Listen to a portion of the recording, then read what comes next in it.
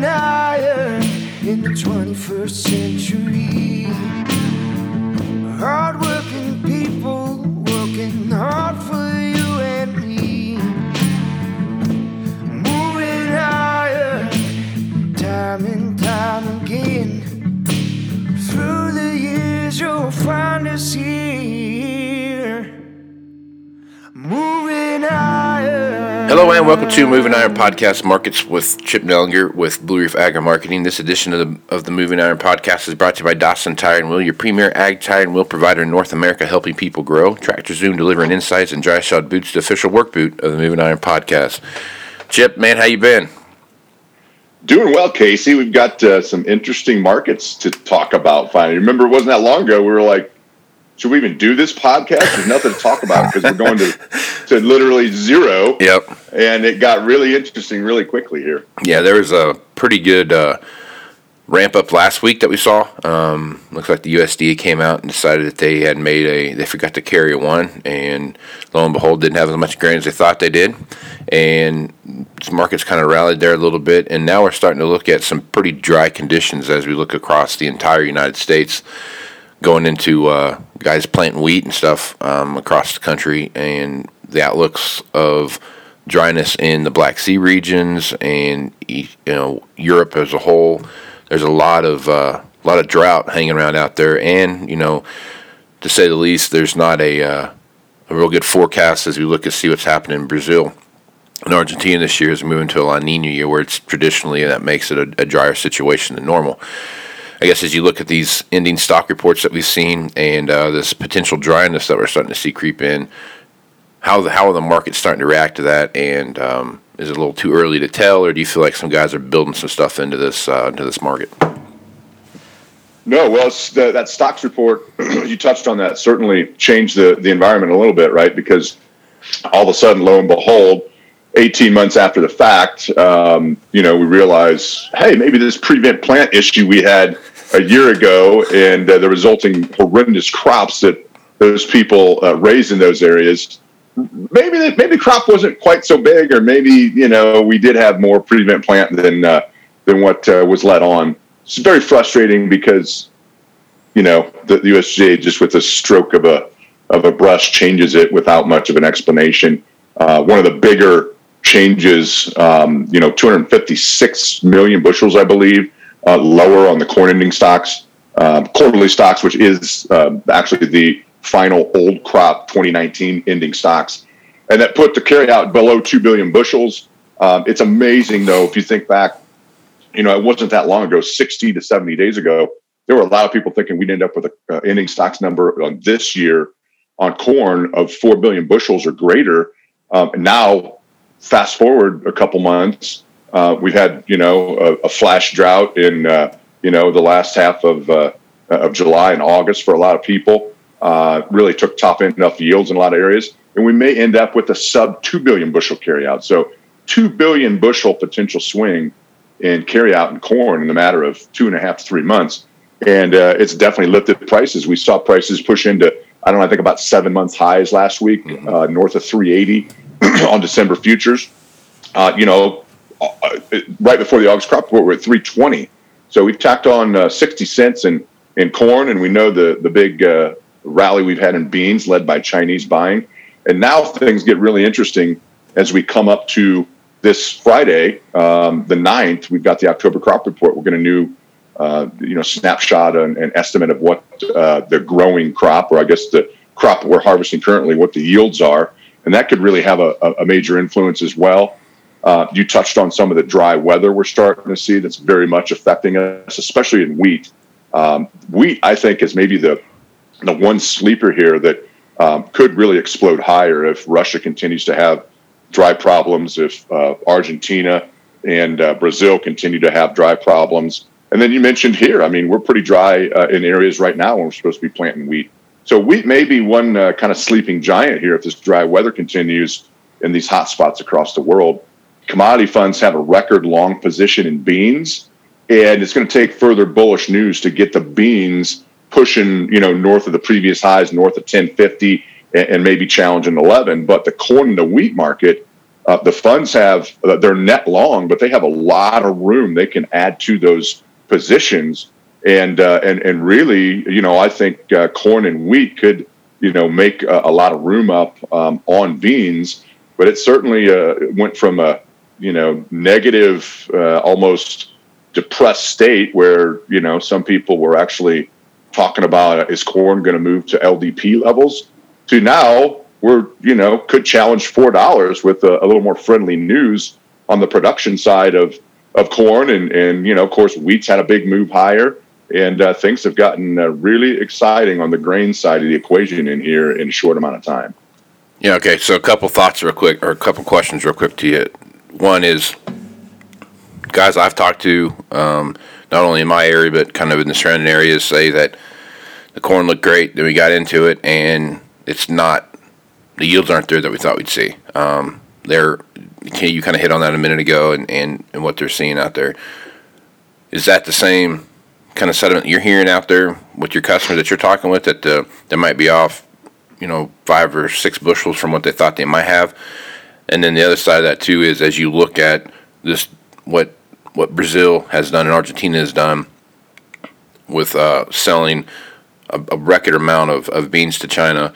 This crop coming in is typically the crop that they keep for themselves typically this time of the year, but there's not going to be much for them to export, I guess, really is what I'm getting at. Any kind of hiccup down there as far as weather goes could really send the soybean market flying, actually, especially with what we're seeing right now with soybeans too. Again, I'm hearing the same kind of thing, that we're just not, we're off 4 or 5 bushels an acre type of deal on the soybean side. So I guess, what are you hearing out there, and what are your customers telling you? Yeah, so it really depends on where you're at. There's a huge amount of variability, and when you see variability like that, it typically means you can have okay crops and good yields, but you're not at a record. And so it really is variable depending on where you're at. Some producers we talked to down, parts of Southern Illinois, Kentucky, Tennessee, some of these areas like that are having basically the best corn and bean crops they've ever had, because they got it planted timely. They never really stressed over moisture, never got super hot. So you have pockets like that are really good. Parts of northern Missouri are really good. Parts of western Illinois are really good. Maybe not quite record. But then you get into those areas further north. Obviously, the windstorm, right, is well publicized with the problems there in Iowa. But on top of that, it was super dry in, the northern, say, third of Indiana, Illinois, up into Wisconsin, Iowa. So those areas are highly variable. I'm hearing from field on one side of the road might make 230, and then you move across the road and it might go 190, 185. So there's a large amount of variability, and when you have that, typically you don't experience the best national average yields. So I think the market kind of anticipates that maybe they're going to shave back corn yields just a little bit on this upcoming report. Beans are a little different story. They're, in my mind, more consistently good, but the driest areas certainly saw the top end taken off, right? Mm-hmm. And so I'm hearing a lot of kind of mid 60s to low 70s on beans. Those areas that I talked about down south, southern Indiana, southern Illinois, Kentucky, best beans by 5+ bushels they've ever produced. So I think overall the bean yields probably, in my mind, they might be close. They might still need to shave corn yields back a little bit. You mentioned world weather, and we're already starting really to see the effects of that. Here overnight Sunday and early morning Monday, the wheat market double digits higher, and that's because of the ongoing dry weather, mostly in Russia, but also Argentina. They've got some issues there. They're a fairly decent producer of wheat. They're getting ready to plant, actually started planting in parts of Brazil, and to my understanding have maybe shut the planters off for a minute in some of those dry areas, waiting on moisture. So we're very much in a weather market. And if that dry, and it's a La Nina year, which would trend that southern hemisphere into hotter, drier conditions, And if that continues into, say, November and December, it could be wildly explosive to prices, especially if China continues buying at the pace they're on. Essentially, right now, we're the only game in town. They don't really have anything in the Southern Hemisphere to export right now. But come January, February, March, they will, assuming they have good yields down there. And so, we're very much in a weather market. And you can see that daily, even here in the first week in October. These prices are kind of fluctuating and definitely have influenced by the extended forecasts in areas like Russia, where it's super dry, South America, Brazil in particular, where it's very dry in their northern growing areas, and dry enough that it's affecting potential germination. So they are trending into a wetter time frame for them. They're supposed to get some better rain coming into like late this coming week and into next weekend, but that forecast is far enough out. You know how that goes. You can't hang your hat on a 10-day forecast. It's hard enough to do it 48 hours out. Right. Yep. Absolutely. The other thing I want to talk to you about with harvest in most places being 2, 3, 4 weeks ahead of schedule, depending on where they're at. Some of this flash drought stuff that we had really started to dry things down pretty rapidly, and guys are out here running. Right next to the woods, they're going to be done about the time they should be starting. So kind of give you an idea of how far ahead they are out here. Talked to a lot of people around the country, kind of similar situation. How is that going to play into, idle hands type of thing with the traders as you look at going into, mid-November, the overwhelming majority of the national crop being done as far as harvest goes? How's that going to play into the reports, and do you feel like we're going to have a better snapshot of what the actual, national average is by the December report, or maybe even the November report? Yeah, and I think even this upcoming October report, they're going to have a much better feel for as well. Mm-hmm. Typically, when the market looks at the harvest progress, you get corn harvest and bean harvest, for that matter, kind of north of 50% complete nationwide, especially when you get up towards 65% complete. That's typically about when we kind of put a harvest low in. Well, this is kind of a weird year. So if we get to that stage and cash basis levels are still strong, I mean, this basis situation is incredibly strong, historically strong in some areas. And in fact, harvest has picked up. We had a day last week where prices rallied, and in a lot of areas of the Eastern Corn Belt, corn basis got better, and that's at the start of harvest. That's with harvest activity. So there's tremendous demand out there. And so once we get that kind of magical 50% of the harvest complete and get on the other side of that mountain, things could get interesting, especially if we're still struggling with dry weather in these areas, especially in the Southern Hemisphere. But the wheat market, too, I said earlier, I think is a sleeper, and it's kind of tied to corn as a feed grain. And if Russia continues to stay dry, if Argentina continues to stay dry, and if we stay dry here, and we're struggling with dry weather into winter, and it's affected planting here, then wheat could really kind of be the leader to the upside and help drag corn. We've had some friendly situations in the past 2 or 3 years with corn, but wheat was always the anchor to corn, and corn tried to rally, but there was so much wheat in the world, corn couldn't do anything. So if you get the corn and the wheat market working in conjunction together with some friendly news for each of them, the whole feed grain situation across the world could get very, very interesting very quickly. And, again, I think you're going to see what we've seen here in recent weeks, much more volatility, much more dependent on the forecast. Everybody knows how that goes and how frustrating that can become. Yeah, and absolutely. So this thing's going to get a little hairy going forward, I think, depending on weather and what our final crop size is. And that's going to be a major determinant in prices, too. Are they close on yields? Okay, we're going to maybe have a 2-ish billion bushel corn carryout. They have 3 to 5 more bushels to cut out of this thing on corn. And all of a sudden, I mean, it gets, sub, 1.5 billion, 6 carryout, where 3 months ago the market was thinking closer to 4. So massive swing potential here. Yeah. I've never been good at math, but I think I could figure that one out. But that's a big, talking a 75% swing almost in what the actual number is. I mean, it's a huge swing, dropped by 75% in just a matter of a few weeks. That is going to bring a lot of volatility to the marketplace. Just guys catching up in their short positions and those kind of things. All of a sudden, what they thought they had now is way out of whack. Yeah, for sure. And I think as a producer, you always got to go back and look at profit. Right, we're never going to pick the high, pick the low. Everyone started selling beans early, right? Because we were on the doorstep of a massive bean carryout as well. Then you have the flash drought. So as a producer, you got to always go back and say, all right, what are my actual yields? Have I started harvest? What do I think my yields are? What are current price levels?